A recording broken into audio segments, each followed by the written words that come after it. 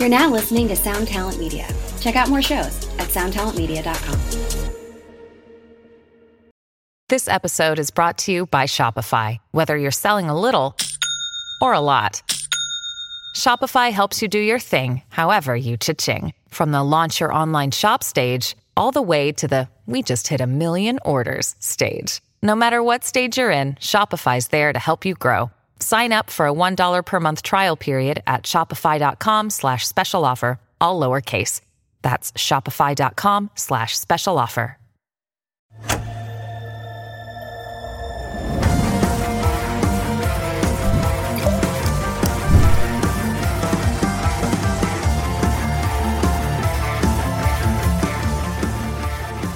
Ladies and gentlemen, I am Benny Goodman, and welcome to 2020, a brand new podcast with me, my lovely cohorts in crime. You've seen it here. They're just as guilty. Give it up for Siobhan Cronin, somewhere on a box near you. And then my good friend, my compatriot, whiskey drinker, not fellow whiskey drinker. I don't have a liver for it. Compatriot. Corey Paisley. Paisley. What's your name? Paisley? Yeah, Paisley? it's okay. We'll get it right in the next episode. I just fucking 2020'd you, and they don't even know what it means yet. So what does it mean? What does it mean? Well, let's tell them how this happened. It's almost like this is slightly contrived, but we had to think about it because it's like, how do you explain how fucking crazy I am? How nice Siobhan is, and how just level, even tempoed you are, Corey, without giving them the background of how this fucking happened, which is like this. Remember the day you walked outside and it turned into a science fiction film and it's like, don't go out. You must quarantine yourself. Even though you had plans, you had places to be, you had things to fucking do, people to call, you know, a job to go to, maybe a tour. Yeah, some of us were, halfway across the world, I think. Yep. Somewhere in Russia. Somewhere in Russia. I think that's like a James Bond movie, isn't it? Probably. Something Felt like a that. James Bond movie. Let's stop 2020ing my train of thought. Are you folks getting what we're doing here? So you walk outside, you think everything's fine, and then everybody is getting sick, and they're telling you stay home. So what do? How did you get 2020? So for me, Siobhan and Corey here, we are in a band, Lost Symphony, which is also our sponsor since so far Snapple, which is the greatest stuff on earth. It is the best stuff on earth. And actually, if you open up the top, it tells you things. Snapple, who doesn't support us, unlike Lost Symphony, we are a band, and we were told, hey, bands aren't doing a whole lot of shit right now. Write an album. We already have the album. So we're like, well, what do we do? And our label's like, well, Benny's loud. Why don't you have him just do a fucking podcast? I'm like, I can't do a podcast by myself. I can't even get dressed by myself. So that hence calling Siobhan, who's like 1 million times exponentially smarter than me, and Corey, who's at least 800,000 times exponentially smarter than me, to offset the craziness so that we can hopefully get the message of positivity, maybe how to navigate this crazy universe with the COVIDs out there and the particles and the things, and somehow maybe get closer and get to know each other and get below the water, as I used to say in all of my corporate meetings before my brain got completely destroyed. Yeah, it's a way to stay socially relevant, right? While being socially distanced. Is that your saying? It is my saying, although technically we haven't said it yet because this is our first episode. But yes, I want to be socially relevant while being socially distant. I don't even know if I was ever socially relevant. I don't know if this will be socially relevant. I guess it's up to the listeners. But that said, I'm Benny Goodman. I'm a musician. I'm in Speakeasy Studios right now. If you look behind me, like this is what I fucking do all the time. I'm a wedding DJ as well. So you can obviously think about how fucking awesome this season has been in Boston, Massachusetts.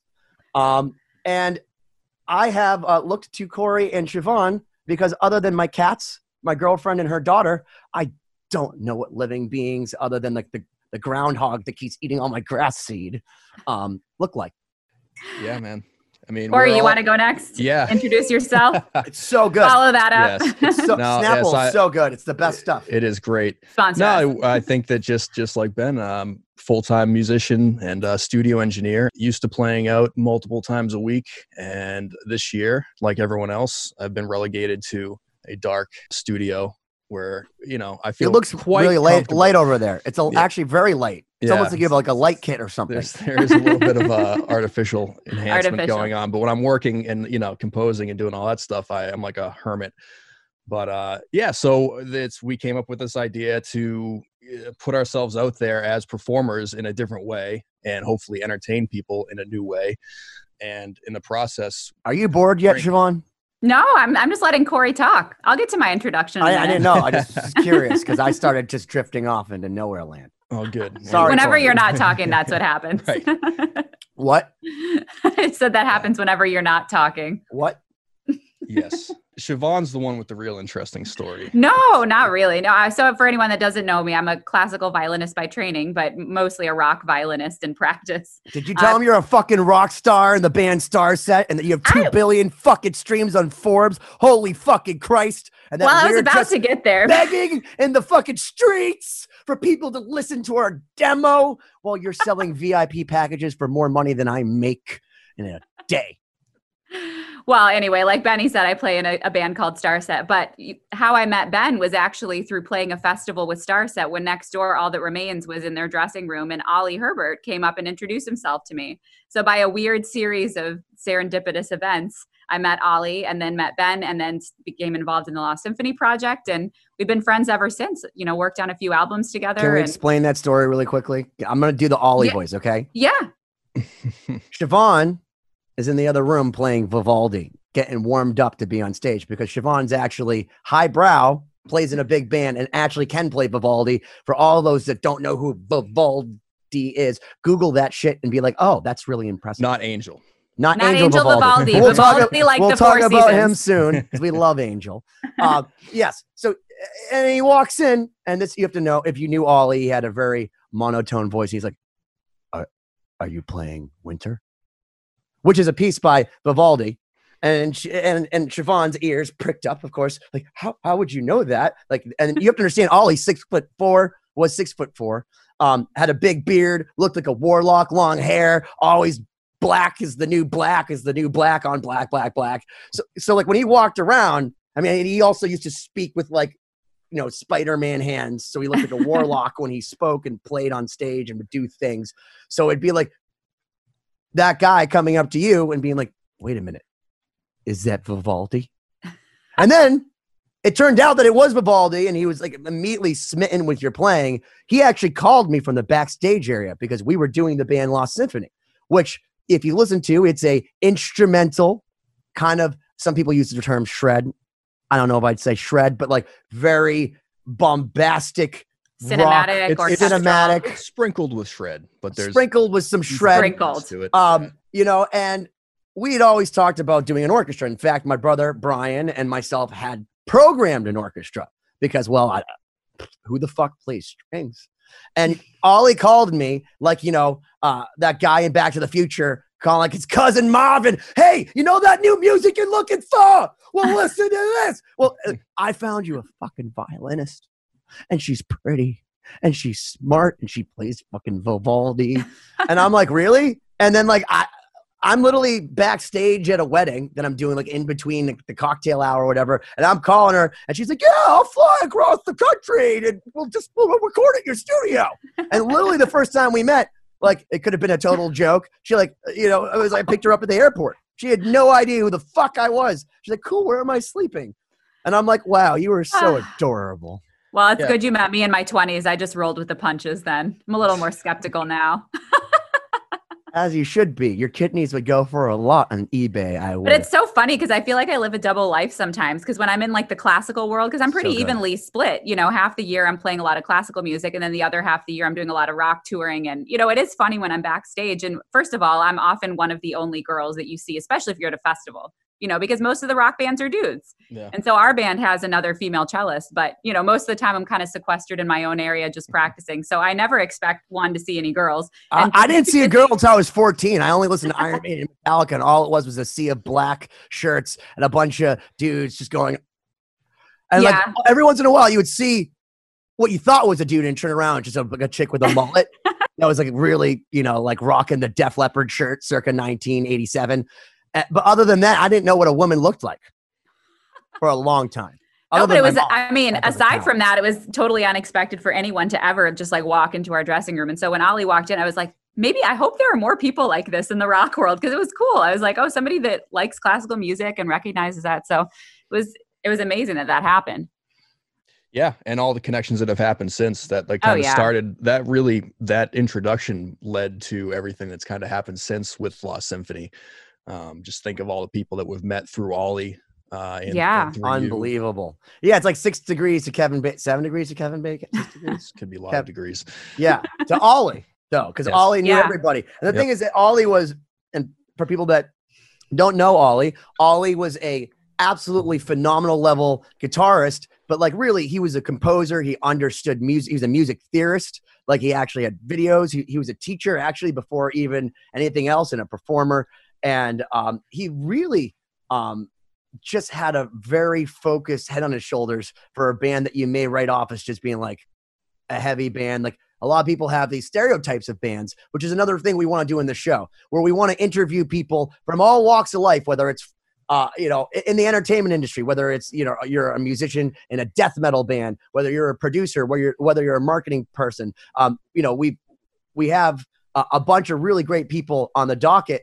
And the whole point is that you can never judge a book by its cover, because some of the most intelligent or, learned or cultured people, come in the strangest formats, certainly the strangest bands. And we want to just expose that here because I don't think people always see behind the curtain, if you will, of what the entertainment industry is like, in, as Siobhan says, in Gen Pop. Guys, Google that. It means general population. That means you guys, not her, because she's backstage and cool. No, but speaking of, especially the current times, we're all in quarantine. A lot of us are doing things that are virtual. Lost Symphony was kind of like the original quarantine project in a lot of ways, even though it started so long ago, because it features people that are from all over the world, all different walks of life. We've all come in at different points. Yeah, an interesting thing, the core band itself has never actually been in the same room. Yeah, never. Recorded from different locations. So it's, it's pretty interesting. So I feel like, doing this felt pretty natural for us to just, continue talking virtually, because we've been doing this for so long. Here's the other thing that's ironic. So we're hoping, guys, with your help of going to lostsymphony.com, hopefully liking the music, hopefully telling your friends, and hopefully spreading it like a disease. It's not a metaphor. It really happened. That maybe we could sell some records. But we got 2020'd into doing this shit to sell you records, because we can't even fucking tour. And the thing is, it's an instrumental band. So how the fuck would you know that I'm this obnoxious without having to watch this? And the thing is, it's only funny if you get to see me be obnoxious to other people, because that is funny. Because if there's anything we can all agree about, other people's misery sometimes can be amusing, especially when you're miserable yourself. Exactly. Trying to keep it positive as always. Yeah. No, but so we're going to use this platform to kind of talk to some of our friends in the business. And like who, Corey? Like who? Like who? I don't know. Like who? Who do we have coming up? We've got a lot of the guests that were on Lost Symphony, which is cool. Like who? Well, I'm getting to that, Ben. Well, no, she likes owls. I don't know if people know, but Siobhan likes owls. Total left field. I just wanted to say who a bunch. Yeah. So all right, we need like an off the rails button for this show. It'll be incredibly overused. No, who do we got coming up? We got Richard Shaw of Cradle of Filth, who contributed to the Chapter 1 record. That he's a thinker, dude. He's a great dude. That's so. Can we just say this right from the beginning for the people that are gonna watch that episode, which I hope get the fuck on it. But Richard, so even from my perspective, like you see a band like Cradle of Filth, I think of like, upside down burning crosses and people with face paint on, like looking like they're going to a satanic ritual. And then you talk to this guy and he's so cultured. He knows Andrew Lloyd Webber and Stephen Sondheim, and he's a million times better at music theory than me. And he's so eloquent. And you go, I never would have made that. And I think that's part of the show. Yeah, we're going to talk to a lot of people that you'll get to see what it's like. Shut the hell up, Ben. You get to see what it's like to be a professional entertainer, professional artist, professional producer. I'm talking to some TV personalities at some point that people might know. And I think that you're going to see parallels amongst all successful people and the way they approach life and career decisions. That's what's amazing about podcasting or even just social media, even though it's got a lot of negatives, of course. But I mean, all of us as artists are so multidimensional, whether you're in TV or in music or, any sort of creative field. We do so many different things, but there actually are a lot of similarities between what we all envision and what we believe, Yeah, there's a million paths to success and whatever that means to you, but there's a lot of parallels in terms of attitude that I think we see amongst almost everyone.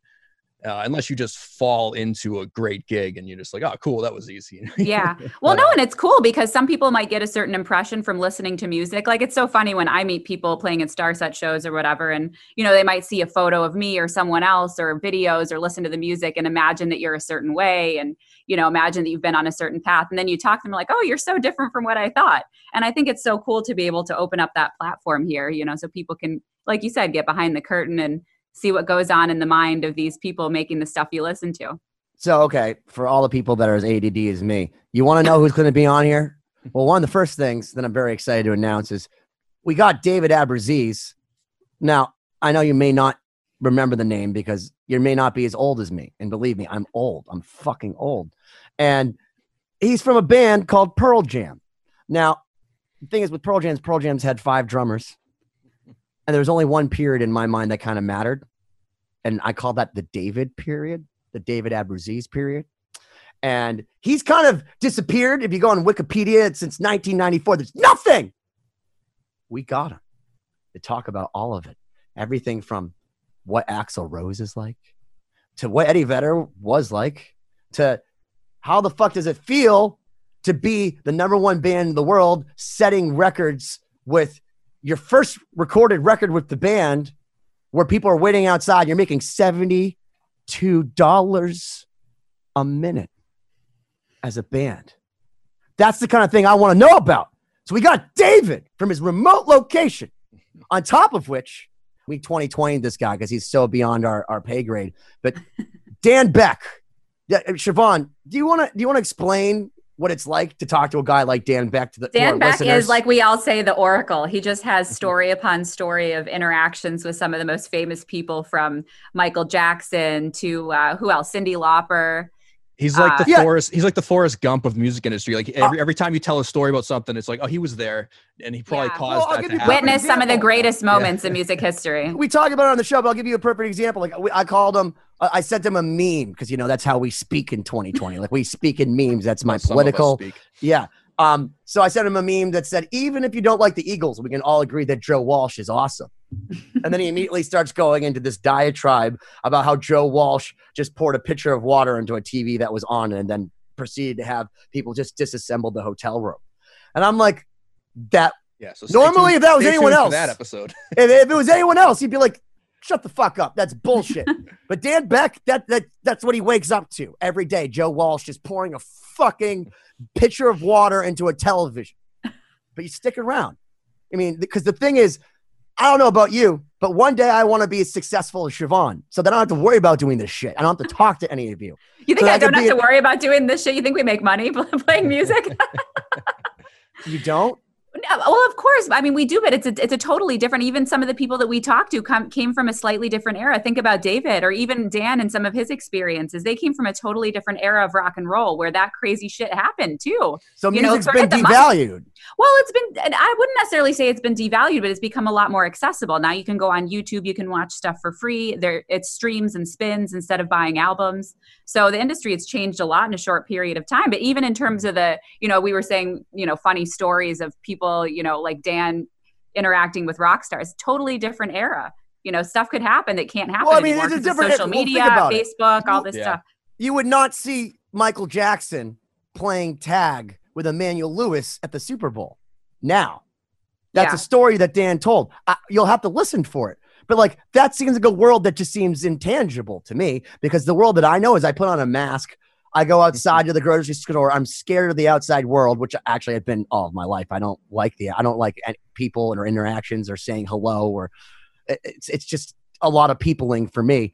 But it's just, you hear from this different world. But then we have people like Jason Leckberg, who's a marketing guy.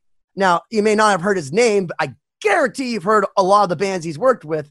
And the thing is, for me, is in a world where you can't be a band that makes just gajillions of dollars because you got a number one single. It doesn't work like that anymore. Like Post Malone and Kanye and those are Ed Sheeran are very, very, very isolated incidents in the music industry. It's like the 1%, if you will. And it's not even 1%. It's like the 0.0000001%. How do you make money? What does that look like? And, I will just quote one thing that Jason said, is that any millionaire that he knows has 7 forms of income. Mm-hmm. You know what I mean? And even if you are a rock star, you watch a show like Shark Tank or something, like these guys have a million fucking businesses. You know what I mean? Like David Geffen made $500 million in the music industry with Nirvana, and he made $2 billion selling art. Well, I think it comes down to like adaptability. And that's something that is a reason we're doing a show like this, is we're trying to adapt to a different climate where we can't operate as a band like we're used to. Speaking of which, my air conditioning is cold. I'm going to go shut it off. But you guys talk amongst yourselves. Story.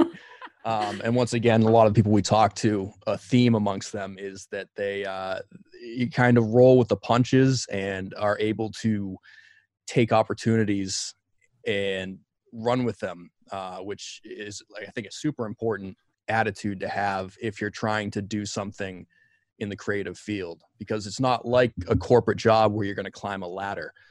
You might have to take a left turn or take a right turn or hop back a little bit, Sure. Yeah. Well, and of course, even with music, if you are successful, there's so many layers of people that are taking cuts off the top. So even some people might look and perceive a band, that's making a lot of money or getting a lot of streams. But then of course there's the label, there's the management, there's all sorts of other. A lot of fat cats getting paid to do very little.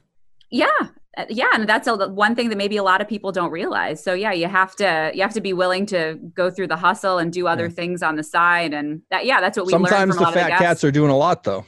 I mean, of course. There's a reason, that some bands are from my experience, the fat cats usually just sit in your lap and then fucking ask for food, but in their own way. And then passive aggressively keep opening your studio door. So you're like, why do I keep hearing things? And it's like, oh yeah, that's my fucking cat. And now, should we introduce Lucille? That's Lucille. Just so she doesn't care that I'm on air. I mean, everybody else that's in my quarantine and my little hoarding immunity here, if you will, they don't do that. But cats, like, let me just tell you, cats are the ultimate 2020 spirit animals, because like Paul Lorenzo, who is the drummer, it's not Lorenzo, it's not Lorenco. So, if you're reading in the middle of Lost Symphony, but he has a Sphinxy cat that he rescued, mind you. Oh my gosh. Cat, yes. A Sphinx cat. And what's the cat's name? I always Blizzard. See him on Blizzard. See him on Instagram. And I'm like, if you see Blizzard, I'm just gonna do it on my desk right now. All right, like he'll. Oh, I can't. You just saw my balls for no reason. But so basically, he sits there and he'll take anything systematically on his kitchen table and just slowly just push it off. And like the thing is, you have to understand about Paul. Paul never wanted a cat by himself because he doesn't want to ever say bye to an animal because he gets too attached, and like he's like one of those guys. So he would feed the stray animals, but then they wouldn't let him pet them. So one day his friends were nice enough to get him a Sphinx cat because he wants a Sphinx cat, but the problem is he wants to adopt. And Sphinx cats are like genetic abominations that people spend tons of money on, that like bulldogs, like they have all kinds of weird things about them because they're like from the island of Dr. Moreau. But this cat was like locked in a room, just being forced to breed with other cats with no interaction. So it's super personable and has to constantly be attached to Paul. And Paul likes his personal space. So he'll like pet a cat, but this cat has to hold him. So he's annoyed that this animal loves him, follows him around, is completely devoted. Yeah, because he was expecting a cat that does none of those things normally. Yeah, he's expecting a cat person. to be like Lucille, who doesn't give a flying fuck. But instead, the cat literally follows him around, talks to him, and then when he's he got a dog in the body of a cat. Yeah, and it's because like man made it to be like that. Wow.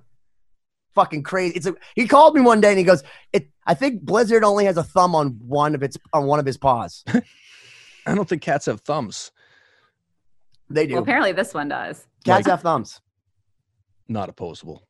No, they do. No, they don't have opposable thumbs. Oh my gosh. All right. Well, anyway, so why don't we change gears? Why don't we talk about some of the things that we're doing in quarantine? Right down here. The thumb. Besides Ben just playing with his cat and smoking. What are you doing in quarantine? So I'm going to start off by saying that when we first started quarantine, and now because, we have a few episodes in the can, wink.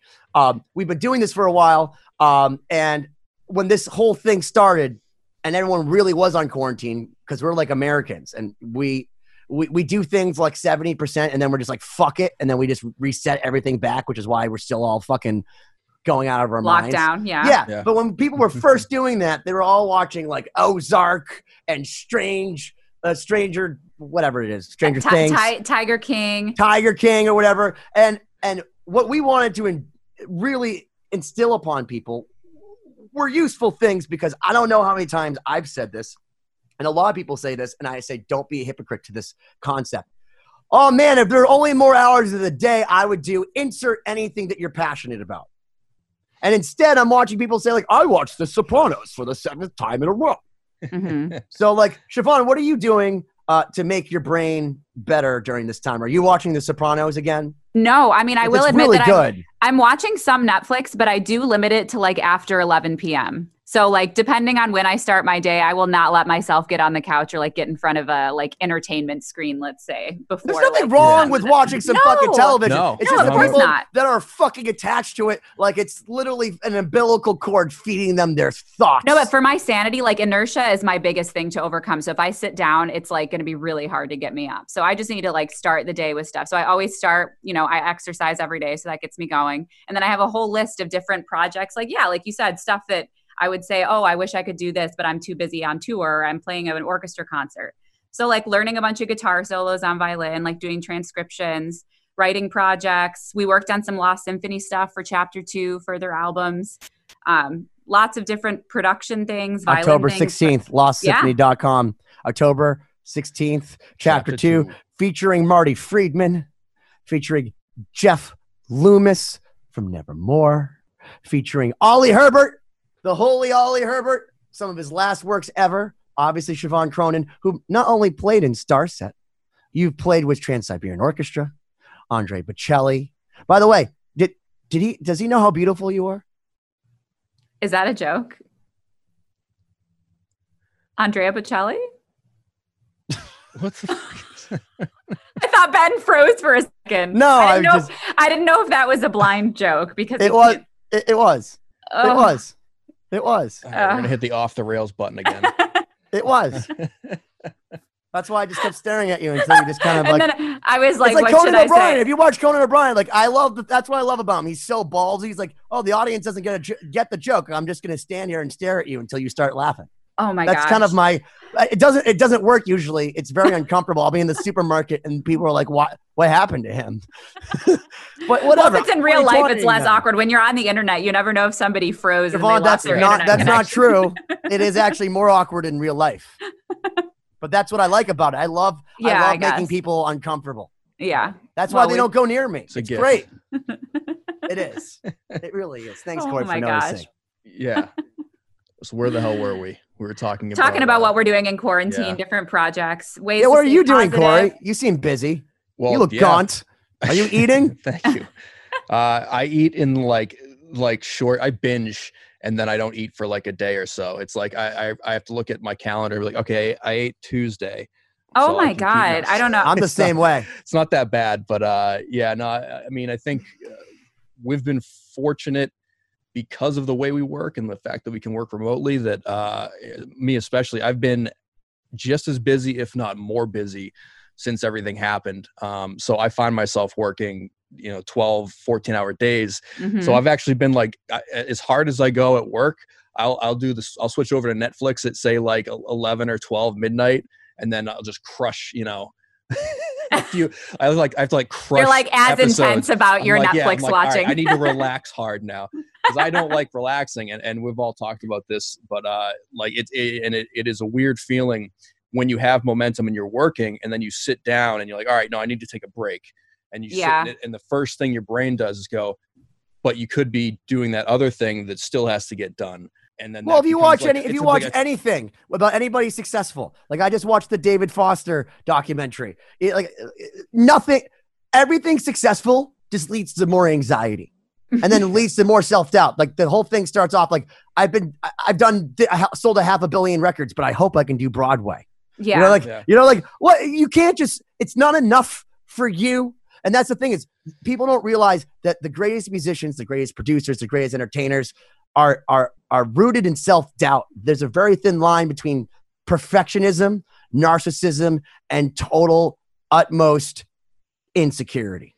You know what I mean? And I can absolutely believe that. Where those meet is what sort of breeds for like that crazy creativity, because that's also why like you hear a lot of these documentaries. Well, he was a terrible person at the time, but like, yeah, made some great music. Like if you listen to Fleetwood Mac and you listen to like that, their love triangles, fucking octagons, where the goddamn fuck you want to call that shit.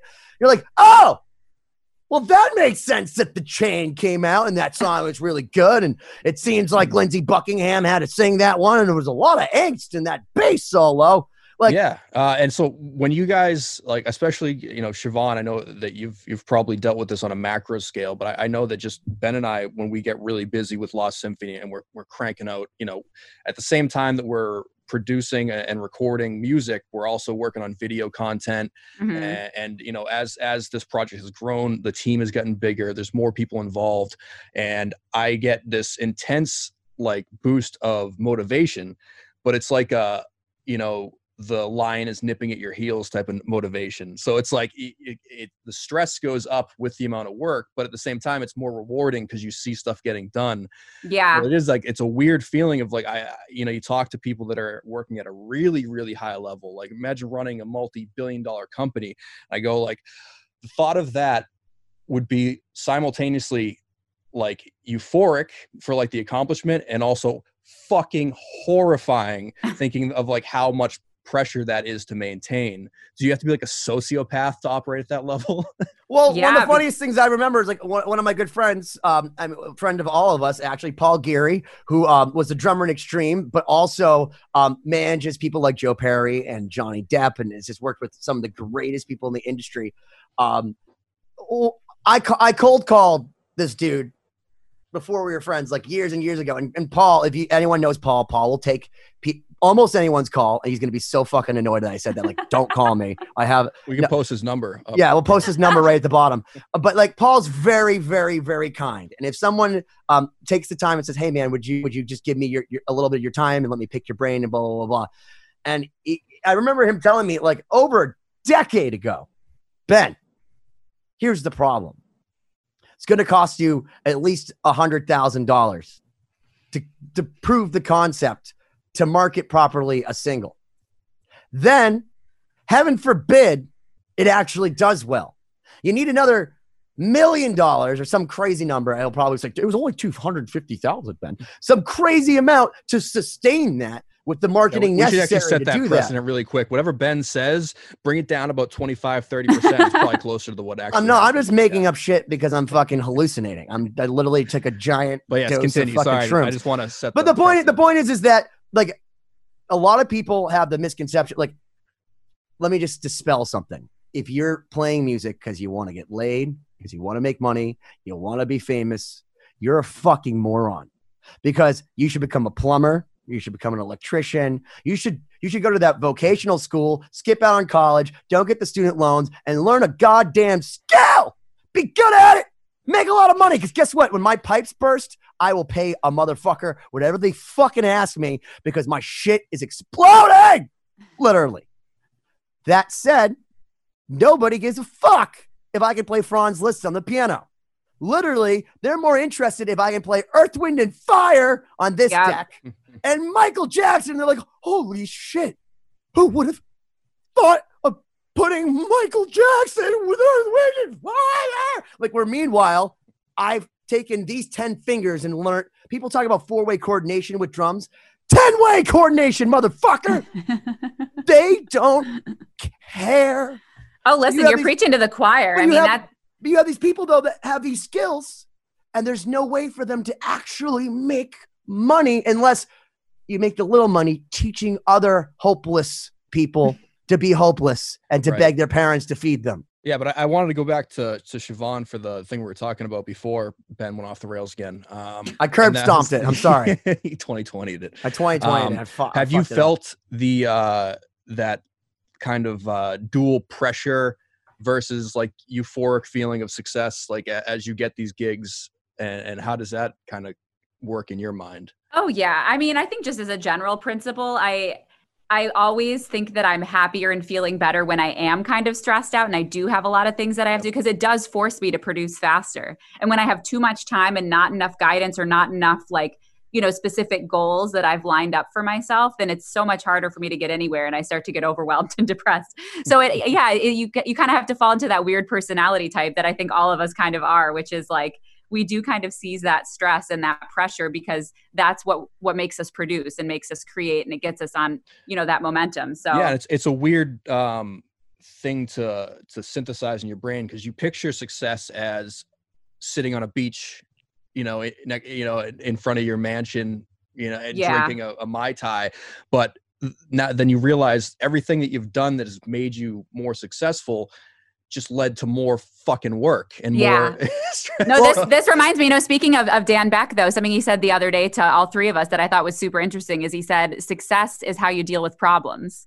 And that's so interesting because I always am curious about what people define success as. And that's so the true. The higher the class, the problems. Like, dude, I fucking put Dom Perignon on the rider and they brought me this cheap ass fucking Louis Jadot. This is not even from the same region in fucking Italy. What those the shoe fuck? Companies? In fact, they're basketball teams, Corey. No, but it's true. The more success you get, I mean, the more pressure there is. And I even see being in Starset, obviously I'm not the front man. I'm just the violinist and I'm part of the band. But, Dustin, who has to deal with the pressures of being the front man and writing a lot of the music, I can only imagine, because you start with something. May I interject? Yeah. For those that can't see, Dustin is so dreamy. I love his hair. And just for everyone else to know, I tried to be inspired by your band because I've done my hair much like Dustin, because I think that because this is a very economic haircut that I can do myself. And like everything about him, it leads back to logic. There's a whole reason. Like, why would you do this? Oh, because any fucking asshole can cut their own hair in the mirror and then just have their girlfriend shave the back of it.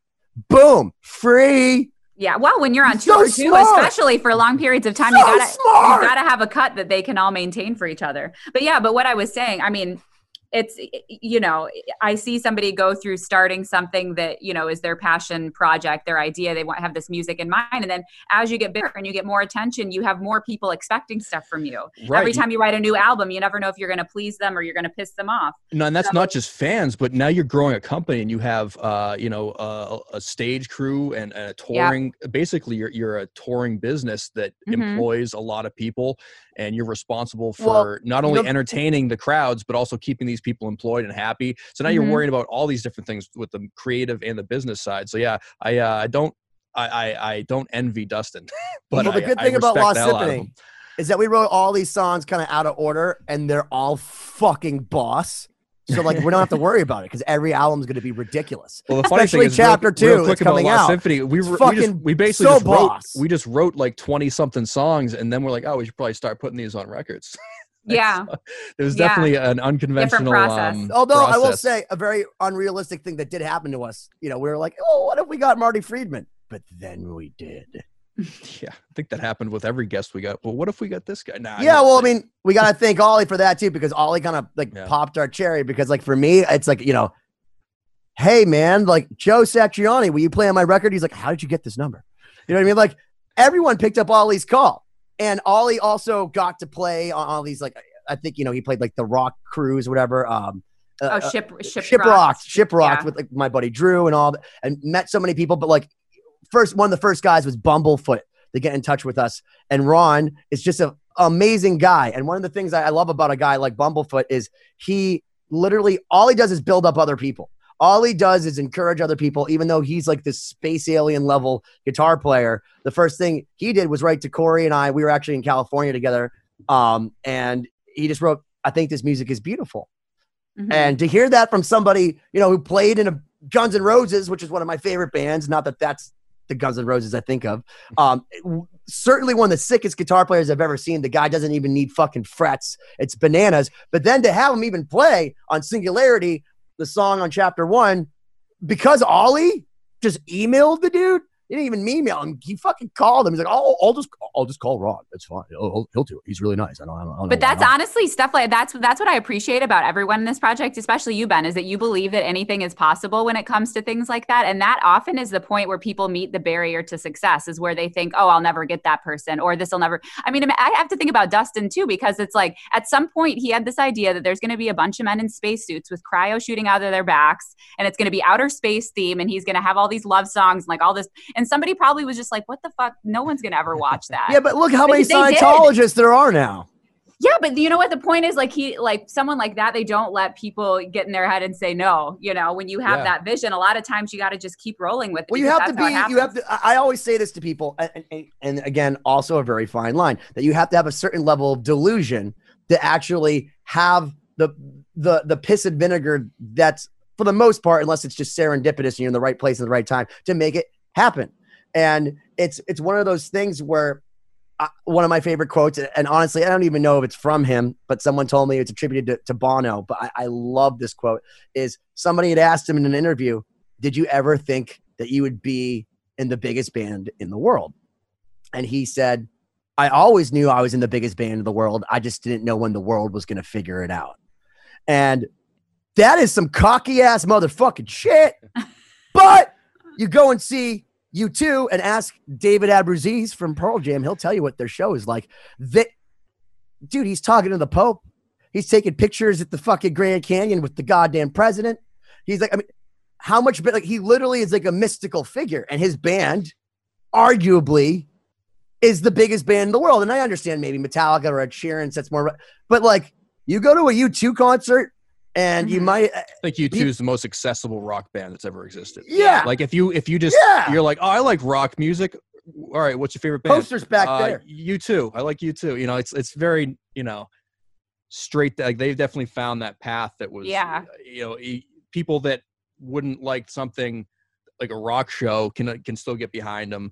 But at the same time, they have so many classics that are legitimately just like actual like rock classics. Mm-hmm. Well, one of the things that really you gotta give a band like U2, and I say this because that behind me is a U2 poster, but that came from the estate of Bill Graham. That's the original test printing for the Joshua Tree.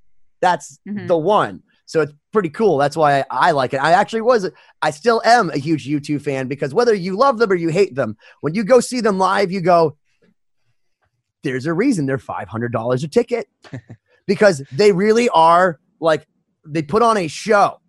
And they know how to put on a show, whether it's appearing on one side of the stage or not the other side of the stage, or having the craziest amount of lights, or just coming out with just an acoustic guitar. You guys remember shows? Yeah. Yeah. Those are nice. No. I'm starting to forget at this point. Yeah. Well, I'm starting to forget what it's like to even play out. Like, you used to play out. Like, I don't think I played out with a band in like 2 years. I just done weddings. Like, that's the best thing I've done. And ironically, people are much more thankful for it, and there's usually a way better crowd. Not for me. I mean, for you, but for me.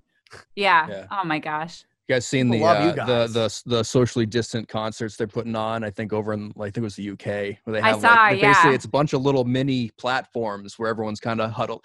It's like, well, here's in theory, good, but financially, I don't know that it's sustainable. I think that's the real question. I have to ask you guys this. So they're now doing the drive-in movie thing, which cool. Mm-hmm. Drive-in movie, stay in your fucking car. All right, I'm with it. What about the drive-through strip clubs? I saw something about that. We'll talk about that in a second. But Metallica is now doing $120 a car to watch a pre-recorded, not like live simulcast, just a pre-recorded Metallica show That you, by the way, if you go and see Metallica, there are like 197 full HD soundboard recording, like 87 camera fucking Metallica shows on there. And they're asking $120. So if you have like 6 people in your car, like you have a fucking minivan, right? That's $20 fucking dollars a person during the pandemic to see a pre-recorded Metallica show where somebody fixes Lars's drums so that some drum asshole doesn't go, what the fuck? I have not seen that, but that's crazy. $120 to see a Are you saying that's a good deal or a shitty? No! So it's at a drive-in? It's a Metallica concert event, and they're simulcasting. I don't know if it's S&M too. Maybe it's like one of the new ones that they haven't done yet or whatever. I didn't pay attention because they lost me at $120 for a pre-recorded show. But it's $120. They're going to do a drive-in movie theater event, which they've done before, things like this, which I've gone to, for like $15 a ticket at a theater, you know what I mean? Where they have the 80,000 watts of sound, because that's part of the reason you go to a theater. It has a fucking screen that's bigger than my fucking house. And I'm a sound guy. Hence the reason I yell, because I'm deaf. But I know what an 80,000 watt sound system sounds like. And I like feeling the bass from a U2 concert. I like feeling it. So when I'm going to pay $20 to see Metallica in a theater, I want it to sound like, if I close my eyes, better than seeing them in person, because we all know that that's a disappointment. Yeah. Yeah. I mean, if you got the good sound in your car, I guess it could be nice. Get some subs going. Yeah, man. Talk to my 23-year-old self working at Best Buy with my fucking 2 kickers in the back, dude. My separates. First off, if you have like a fucking $3,000 non-stock car, like system in your car, and it's worth more than your car, you're a fucking loser. Get your priorities straight. Maybe those people just like music, man. Those are people I say that records. to my young self. Yeah, it is interesting though, because I don't know that anyone's really figured out how to manage this, like having concerts virtually, because there is something. It's like you just literally can't get beyond the fact that the people just aren't there. Like if the band is not there, somehow them just, even if you can just see them and hear them as well, people just aren't as into it. So this brings up a very metaphysical question. Do we die and are we still here when we're gone? Are all the energy of the people that were in the Boston Garden or in Fenway when fucking the Dropkick Murphys broadcast themselves, because they play every year, and they did it from Fenway Park.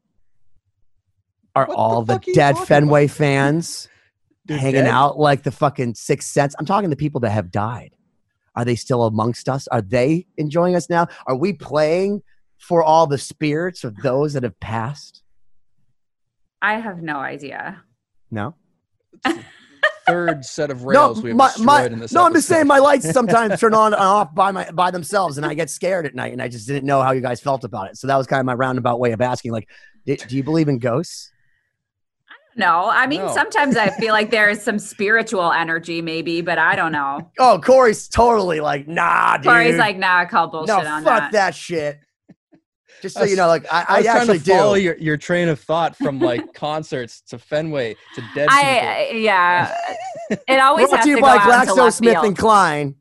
You know, you guys can support us too. Actually, in fact, I support you a lot, GlaxoSmithKline. If you want to be a supporter, we could either totally fucking shit on you or endorse you. Let us know.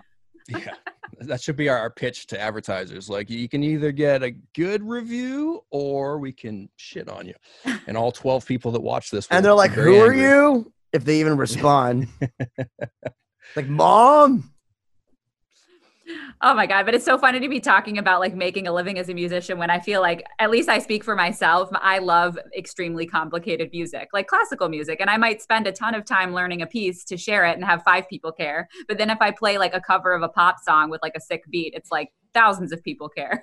So it's just that's the realization of being a DJ. Want. Are you kidding me? Like all of my life, I practiced on the piano to be good. Well, first off, just to find out you're better than me, which is upsetting.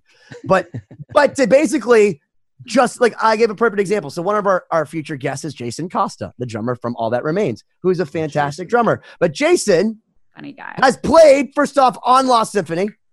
And secondly, he's seen me in all of my different iterations in my band because he supports local music. Thank you, Jason.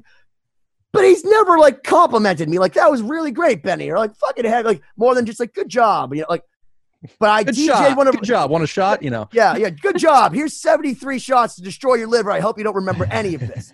I remember going and I DJ'd our friend Adam's wedding, and he fucking came up to me after I like DJ'd for a few hours. We had like a little metal section afterwards, and I was just slamming it from Judas Priest to like the climax of the Slayer song into Dio. And he comes up to me, he's just like,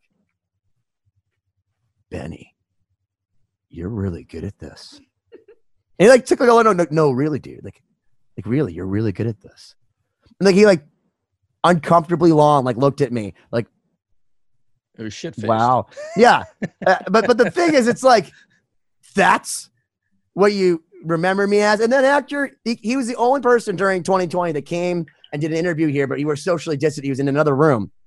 And after he left, as we're like looking at each other from like a nice distance, he goes, Betty, people are going to listen to your songs, but this is how you're going to make your money.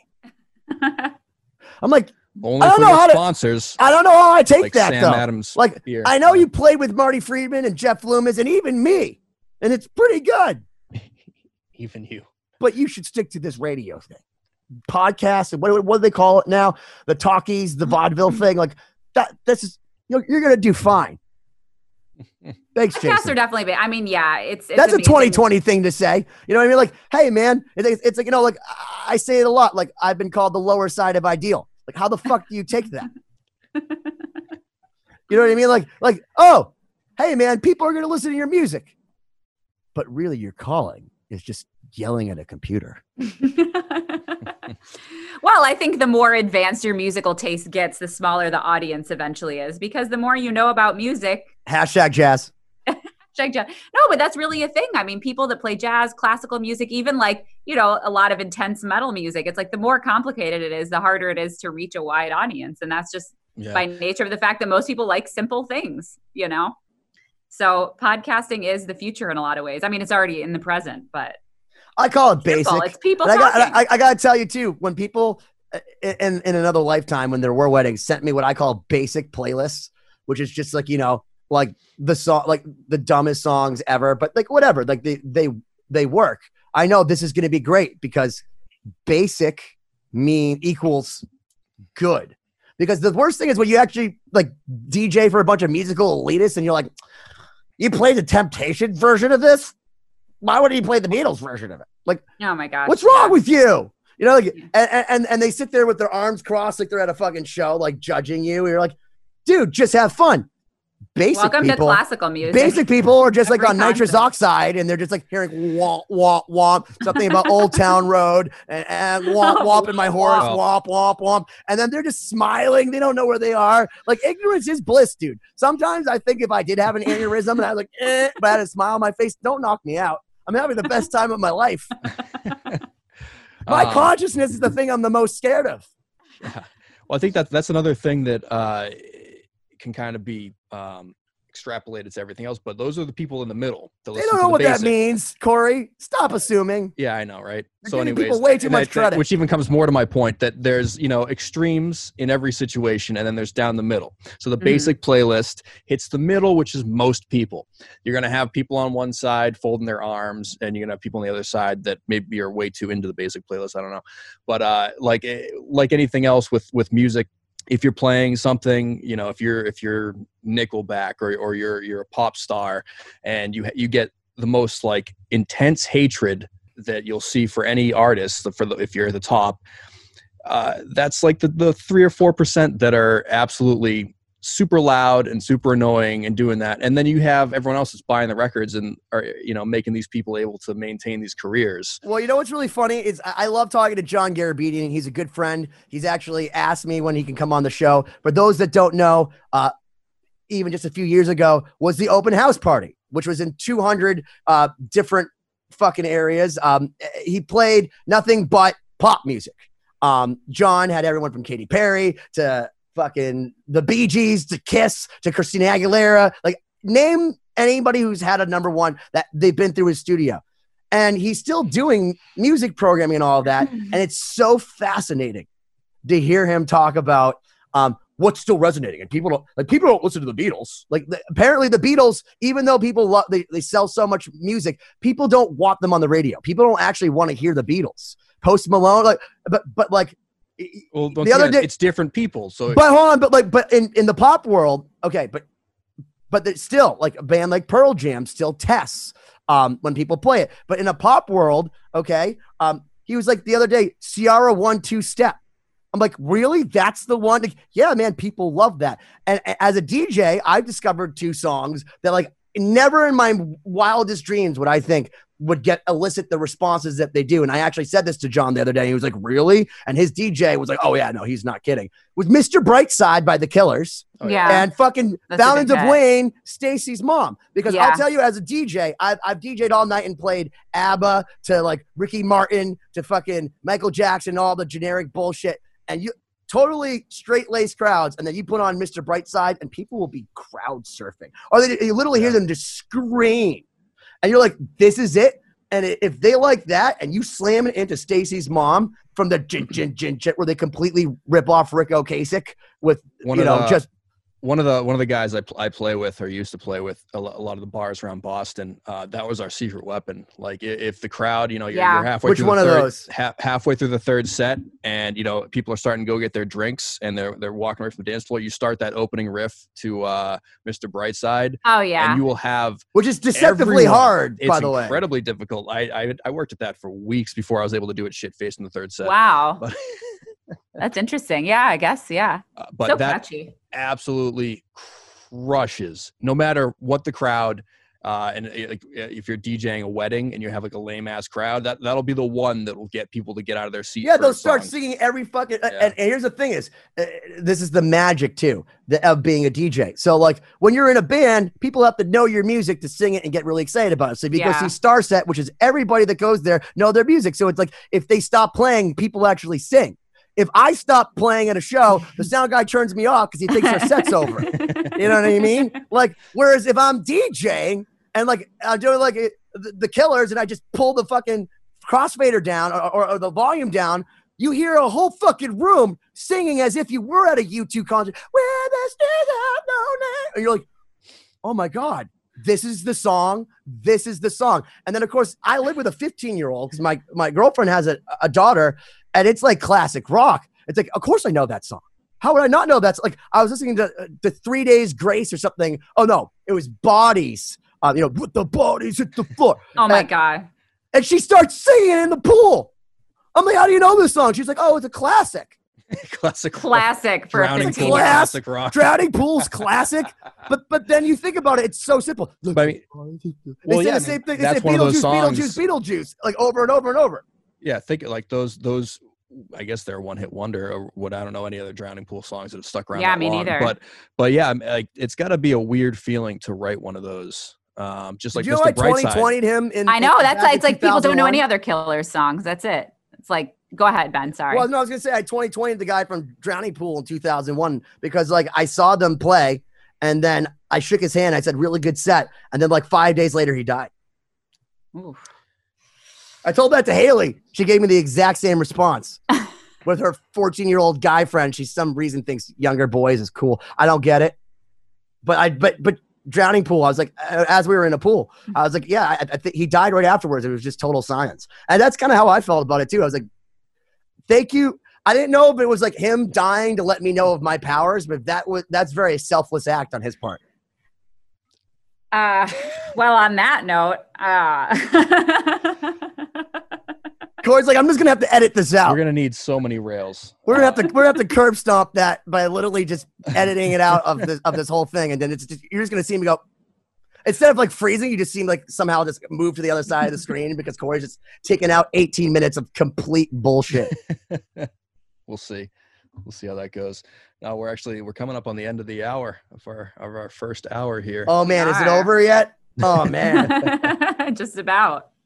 Yeah, Siobhan, can you do what you've always done for all the people that know you? Can you just give us a synopsis of everything that just happened so that we didn't have to pay attention? Yeah, very clinical, entertaining. Just so those people who weren't listening, like me, who's actually here. can know what we do.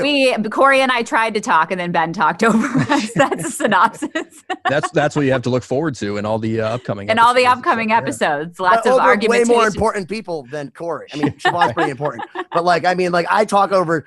That's the thing that's cool about me. So if you haven't figured it out, I'll talk over anybody. Yeah. Like, get me anybody on the show. I want David Foster to come on the show. I'll fucking talk all over him. I can't wait till he tells me about the key change in Whitney Houston's "I Will Always Love You." I'll be like, Kevin Costner knew better than me. Watch the documentary, guys. You'll know what I'm talking about. Well, I have to check it out. Yeah. Are you uncomfortable yet? Was that just like a little ellipsis coming out of your mouth? No, I mean, you asked me to wrap it up. No, I mean, I think we set the stage for what's coming, just getting to know us a little bit. And we've got a lot of cool people coming up soon and lots to talk about: music, life, quarantine, projects. Do you ever set the stage for Starset, or do you have people for that? No, there's people for that. Okay. You've been 2020, guys. No, for real. I just want to say thank you to everybody out listening. The objective of what we're doing here is we want you guys to leave with a positive message despite my nihilistic behavior. Knowing that you're not the only ones out there. There are people out there, and we're here. We want to hear from you. Email us if you fucking like this. Share it to your friends. Spread the disease, if you will. The good one. This one. I guess that's subjective. And, ask us your questions, because we do have a lot of really cool people coming on. We have Jason Leckberg. We have Dan Beck. We have David Abruzese. We have Angel Vivaldi. We have Rusty Cooley. There's a whole list of misanthropes that are coming out here. I'm hearing from my sponsor, don't call them that.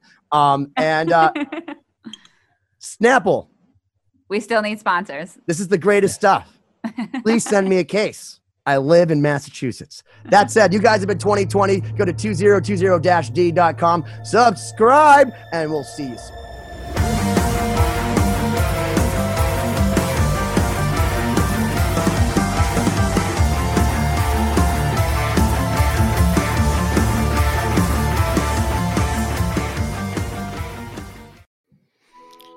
Welcome to us talking about our podcast for a minute.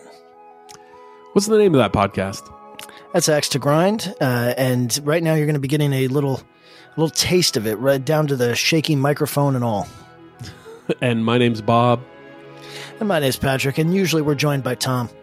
Tom's the best. Tom has a real grown-up job that requires him to be at work, but we talk about decidedly not so grown-up things like hardcore music and things that people that like hardcore music tend to like. So that could be the latest shows, revisiting classic material, talking about the new classics, all the little dorm room nonsense that you imagine from niche music podcasts that you either love, want to love, or hate.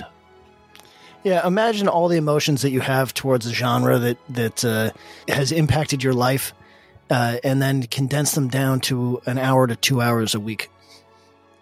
So triangulate your speakers, think about jumping off the bed, singing along, dancing like an idiot, and listen to Axe to Grind podcast.